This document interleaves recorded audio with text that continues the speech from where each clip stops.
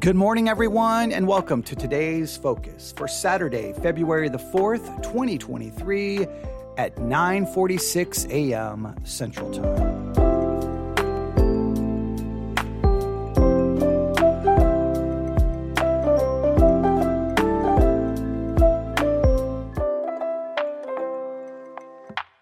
Today's Focus, Little Tony's Walk to School. That is today's focus, Little Tony's Walk to School. Okay, if I'm being honest, it's really about sermon illustrations, but we're going to talk about Little Tony's Walk to School because I heard it as a sermon illustration this morning. And as soon as I heard the sermon illustration, I was like, that's what we're talking about on the Today's Focus podcast series. So are you ready? Let's talk about sermon illustrations. Then we'll talk about Little Tony's Walk to School. Sermon illustrations. If you've ever listened to a sermon, you know that there are times the pastor will try to provide some kind of illustration, and the motivation is usually good, right? You're using an illustration to try to help you understand a point, right? You make some theological point. You're trying to talk about some doctrine. You're talking about maybe a scripture. You've exegeted the scripture. You've tried to interpret the scripture, but sometimes you need to illustrate the scripture so that people really get it. They really understand it. Now, maybe people don't actually need the illustration. Maybe it's just pastors thinking, you know what? I don't think they get it yet. I don't think they understand yet. And sometimes you come up with the illustration right on the spot, right? You're preaching and then all of a sudden you think, wow, that illustration would really clarify this. This would really bring light to it. Other times, pastors really plan out their illustration, right? They consider it, they think about it, they write it, they practice it. Some, you may not like to know this, they buy their sermon illustrations. I get a number of emails probably at least once a week from different companies that will say, here's a pack of 100 sermon illustrations, sure to engage your people and get their attention and make what you're preaching come to light. And so either they buy them, they write them, or you come up, on the spot with them. But the motivation is usually good. You're really trying to bring light. You're trying to bring clarity. You're trying to bring understanding. And sometimes I think sermon illustrations work. Sometimes I think they go horribly wrong. Sometimes people remember the illustration, but they don't even really remember the spiritual truth the illustration was trying to get everyone to focus on, right? Sometimes the illustration gets in the way and people walk away. At one time, I gave a sermon illustration about, I live here in West Texas, and not far from me is a lake, and around that lake there's all of these like little dirt paths.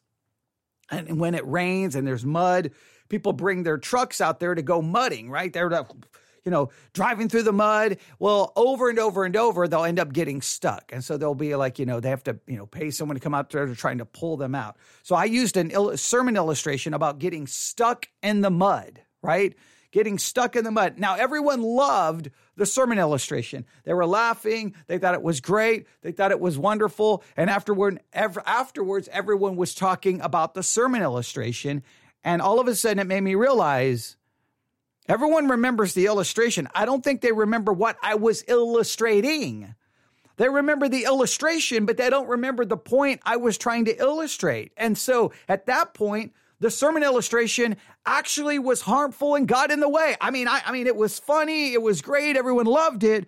But how great is it if no one remembers what the point you were trying to make? And even today, after all of these years, people still remember that sermon illustration. They don't remember what text I was preaching. They don't remember the point I was making, but they remember the story of people getting stuck in the mud, right? And so now I realize that wasn't a success. That was not a successful sermon illustration because it actually distracted from the truth. It didn't bring clarity to the truth. It distracted. Now, maybe someone heard it and it did, but it appears from all of the information that I was able to gather after the sermon that people just remembered the illustration. So sermon illustrations are good at times if they bring great clarity. Right? You're sitting there, you're like, okay, I don't think I quite understand. Okay, what point is he trying to make? And then all of a sudden someone gives the sermon illustration and you're like, boom, the light comes on. And you're like, I get it now. Wow, I never understood that. The spiritual truth was always hard for me to grasp, but that illustration brought clarity. That's how you want it to work. But the reality is, obviously, preaching is, I mean, it's an imperfect science when it comes to preaching, when trying to convey spiritual truth. And sometimes our best ideas turn out to be very bad ideas. But what if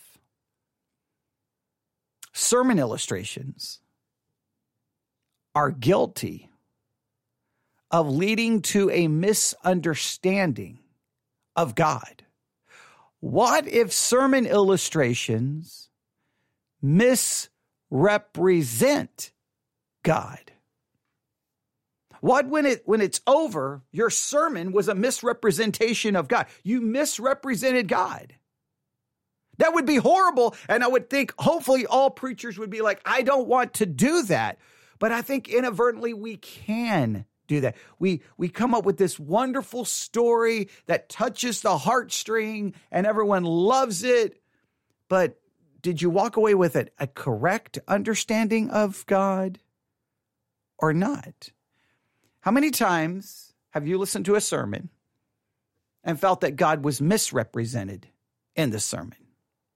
Let me give you an example. I was going to say, let me give you an extreme example. You will have to determine if it's extreme. You may think this is the greatest illustration you've ever heard. I find it somewhat, clearly misrepresenting, and I think maybe somewhat troublesome, but you can draw your own conclusions. Here's how the sermon illustration goes. I'm going to make it my own, so I'm going to be paraphrasing. Obviously, I did not write it down word for word, and I don't have the audio of it, but it's just something I heard early this morning listening to Christian radio. Are you ready? Here we go. A little boy named Tony. He started going to school, and every day his mother walked little Tony to school. He walked him to school. She was there waiting for him when he got out of school to walk him home. Every day she walked him to school, walked him home, walked him to school, walked him home. If she could not be there, she paid one of the teenagers in the neighborhood to walk him to school and to walk him back. Every day, somebody was there walking little Tony to school. Now, he's still little, and he decides, no, mom, I don't want you walking me to school anymore. I'm too big to be walked to school. I'm too big. Stop it. I don't want you to do so. And the mom was like, okay. So she decided, you know what? I'm going to let little Tony walk to school completely by himself. So little Tony walks to school. There's these busy streets he has to cross. He's super careful. He walks to school. He walks home. And every day he does that. He feels this great sense of accomplishment, of pride, of independence. He's doing it. And years later at a big family get-together, he's telling everyone about when he was little, how he would walk to school by himself and that he didn't need anybody and he was independent. And even though he was so young and other people still had their moms walking them to school, he was doing it alone because he learned from an early age how to be independent and how to take care of things by himself. And at that point at this family gathering, his mother begins to laugh and says, oh, Tony. Yes, I let you walk to school.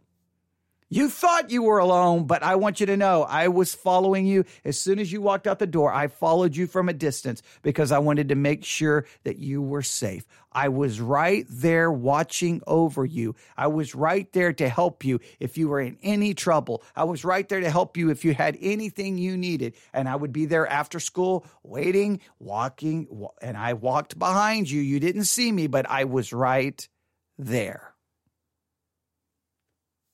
Oh, what a heartwarming story, right? Does it touch your heartstrings? Now, the sermon illustration was used to demonstrate that as we walk through life, we never walk alone. God is right there with us. He's right there walking with us. No matter how independent we may think we are, no matter how much we think we are alone, God is right there with us. As we cross the busy streets of life, God is right there with us. And people were like, amen, and they loved it, and oh, beautiful. Now, what do you think? You think that misrepresents God? Now, in one way, there's a truth to it, right? God is omnipresent. He is with us. If we are Christians, he indwells us. He will never leave us or forsake us. There is a truth that God is present. But here's the problem.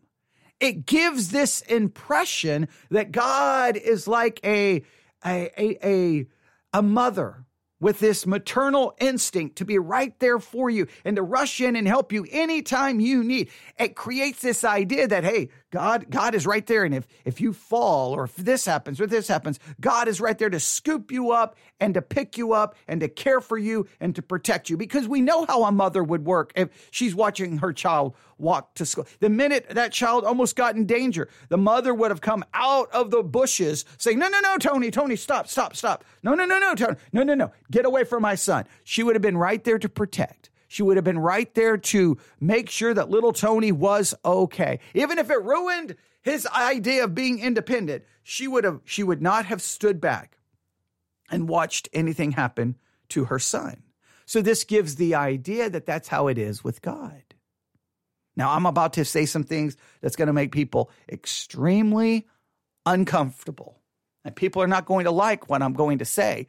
But the one thing I've tried to always do in theology and in the Christian life is to be very honest and real about those things that we don't like to talk about, and to be very honest and real about things that make us uncomfortable. See, when we turn God into a mother with these great maternal instincts to look after us and to care for us, it creates an impression that God will be right there and he will jump out of the bushes at any moment to protect us and to look after us. But let's just talk about the stark realities of life, and I'm going to say these things in a very blunt way. God, the eternal God, is more than just a mother with maternal instincts. Because guess what? He's all powerful, all knowing. So this God, not only can he see, not only does he know what's going to happen, he can stop anything from happening at any moment in time. But this eternal, all-powerful, all-knowing God, who we want to create this romanticized idea that he's like a mother with these great maternal instincts that's ready to jump out of the bushes to protect us because he's giving us a sense of independence, but he's there to look after us. Let's just get very honest. That God has been right there as a woman is being raped by maybe her pastor or spiritual leader. That God is right there while children are being molested by a pastor or spiritual leader. That God is right there when a church excommunicates a wife and the husband is found guilty of sexually molesting their children, and the church supports the husband and never changes the excommunication of the wife. God is right there when you slowly die of cancer. God is right there when you are a child being beaten and abused by your parents. God is right there as people live in horrible third world conditions and starve and die. Nobody likes to talk about that.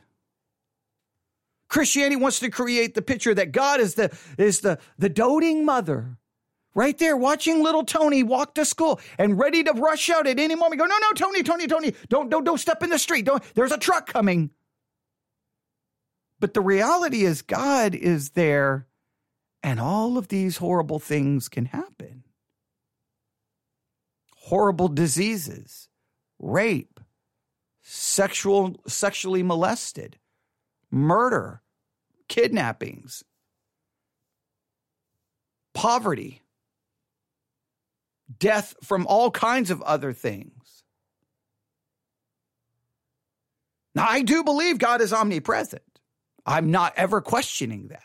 I do believe God is present. But see, we can misrepresent God in an illustration by making it out like that he's going to be right there to take care of all of the problems. But I'm sorry, that's not the way it works. I've seen it multiple times where a bus full of young people, teenagers coming back from a church camp, is involved in a horrible crash and many of those children die. God was right there. A girl who I went to school with. One of the first kind of Christians that I kind of got to know, right? I mean, I definitely didn't agree with her theology, but, she would have told you she believed in Jesus, and she tried to live out her Christian faith as much as she could in the school, and she constantly got picked on. And even though I wasn't a Christian, I stood up for her, defended her, told everyone to back off, and basically if you messed with her, you had to mess with me. We weren't like good friends, but I would just be there, and sometimes I would protect her, and she didn't even see it or understand it. I just don't like people being picked on. Well, one day after school, she goes over the railroad tracks, leaving Tuscola, heads to what we call the Y in Tuscola, right? 83, 84 highway splits. One road goes straight into Tuscola. The other one heads, I think, towards Coleman, and it's the back way I head to my church. So I'm very familiar with the Y. I've driven, I've driven there a bazillion times in my life because since I grew up in this area. She gets somewhere near the Y, and for some weird reason, I think she thinks she forgot something at school or something. According to the news report, she tried to make like a U-turn and got hit by a semi. Boom, dead. 16 years of age, dead, gone. My person I definitely knew rode the school bus with him. He was being severely abused by his parents. I mean, severe. I mean, I thought my abuse was bad. His was horrifying. His was horrible, horrible, horrible, horrible. And report cards came out. And he was going to have, his grade was somewhere in the 60s. I think it was really close to like a 70, very close to a 70. But he knew that if it wasn't a 70 or above, he was going to go home and be beaten. He knew it was going to be horrible. He knew it was going to be bad. And so he was all worried about it, upset about it. And right when he gets ready to get off the bus, he says to me, goodbye. And it was weird. It wasn't like, hey, later, but, it was goodbye. I didn't process it at all. Didn't process it in any way, shape, or form. I go home. We're playing football with some people in the neighborhood. All of a sudden, an ambulance goes by. And now we're in, little town. You don't see an ambulance ever. And nobody thinks about it. And then we get the news that he said goodbye, got off the bus, and hung himself.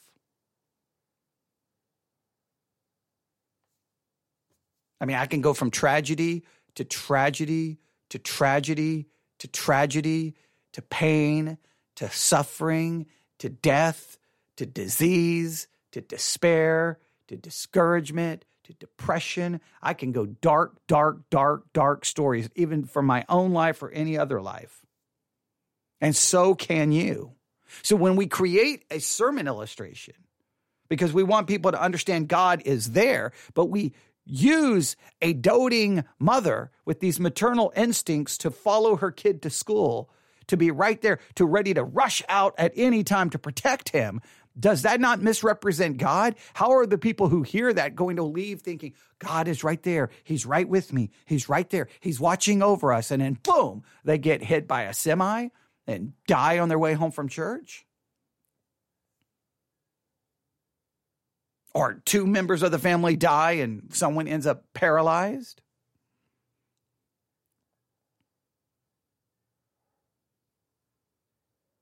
See, we have to reconcile the reality that an all-powerful, all-knowing, omniscient God, right?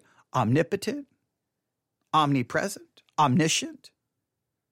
That's the God we worship. That's the God we serve. This God who knows the beginning from the end. That God that we pray to. I often bring this up and people don't like it, but it is something that's very hard to comprehend, right? When a horrible tragedy occurs. Look, I know these are uncomfortable truths, and I know nobody wants to talk about them. The problem is the Christians don't want to talk about it, but secular, lost people, agnostic, and atheists, they will talk about these issues because it troubles them in regards to Christianity. But it's something that as Christians we either try to ignore or we try to come up with some bumper sticker answer to it. But there aren't easy answers. I want you to think about this. When horrible tragedy occurs and people say, pray about this tragedy, we're praying about the very God who allowed the tragedy, who didn't intervene to stop the tragedy, and dare I say, was a part of his eternal decrees. Hey, this horrible thing happened. I need you to pray about it. Okay, so you want me to pray to the God who didn't stop it. You want to pray to the God who allowed it. You want to pray to the God who, in some way, that's a troubling thing that nobody likes.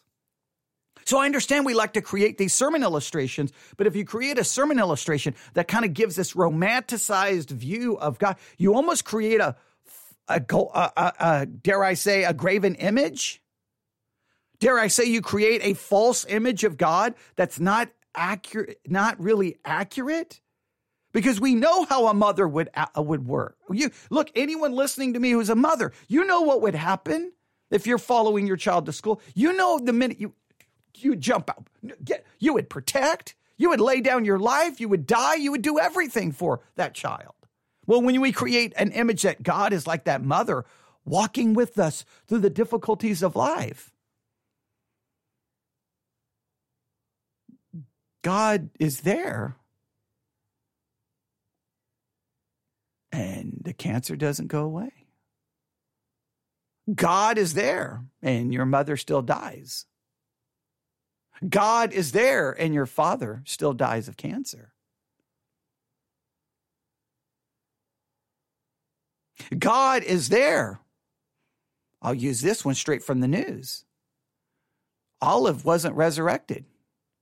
Bethel Church, remember the little girl who died? They were going to raise Olive. She wasn't raised. Even in the Bible, we are confronted with this very uncomfortable reality, right? Jesus, God incarnate. Just today, focus on this harsh reality that we cannot create a graven image of God.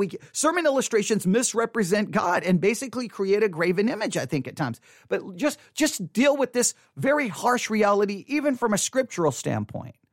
Here's John the Baptist, right?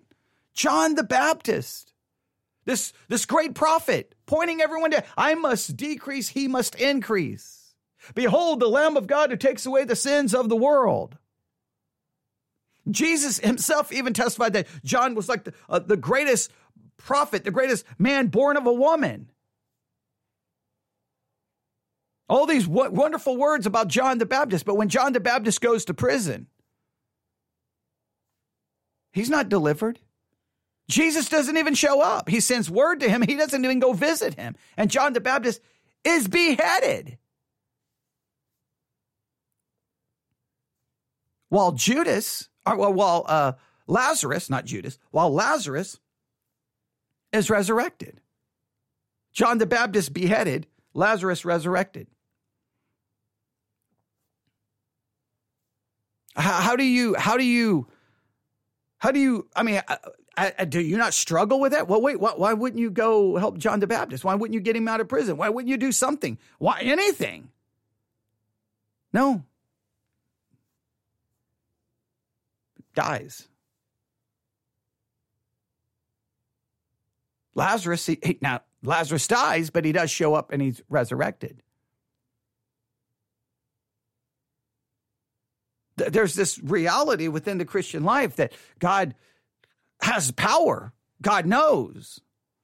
But the reality is, he's not like that doting mother with maternal instincts to come rushing in.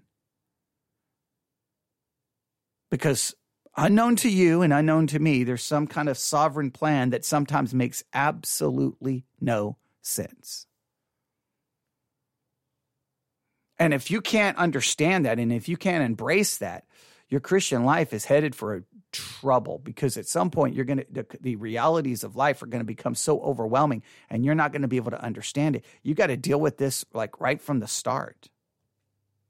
And sermon illustrations don't help when we give this idea, because how would a lot of people interpret that? Hey, God is with us today. We have nothing to worry about. He's over there in the bushes, and he'll jump out whenever we need him.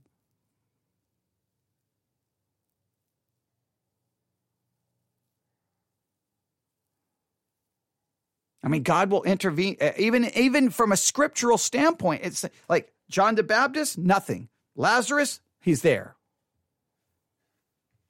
When Sarah, Abraham's wife, Sarai, when she gets, because Abraham lies and she gets put in these awkward situations where she could end up, basically a physical relationship could have occurred between her and the men who were like, okay, I'm going to take this woman to be my wife, right? Something could have happened. God intervened in those situations to stop it from happening. God did not do anything to intervene for David, did he? Did he not? Could he not have stopped David from his sin?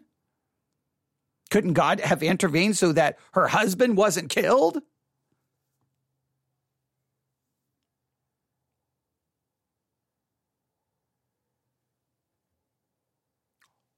When we create a sermon illustration,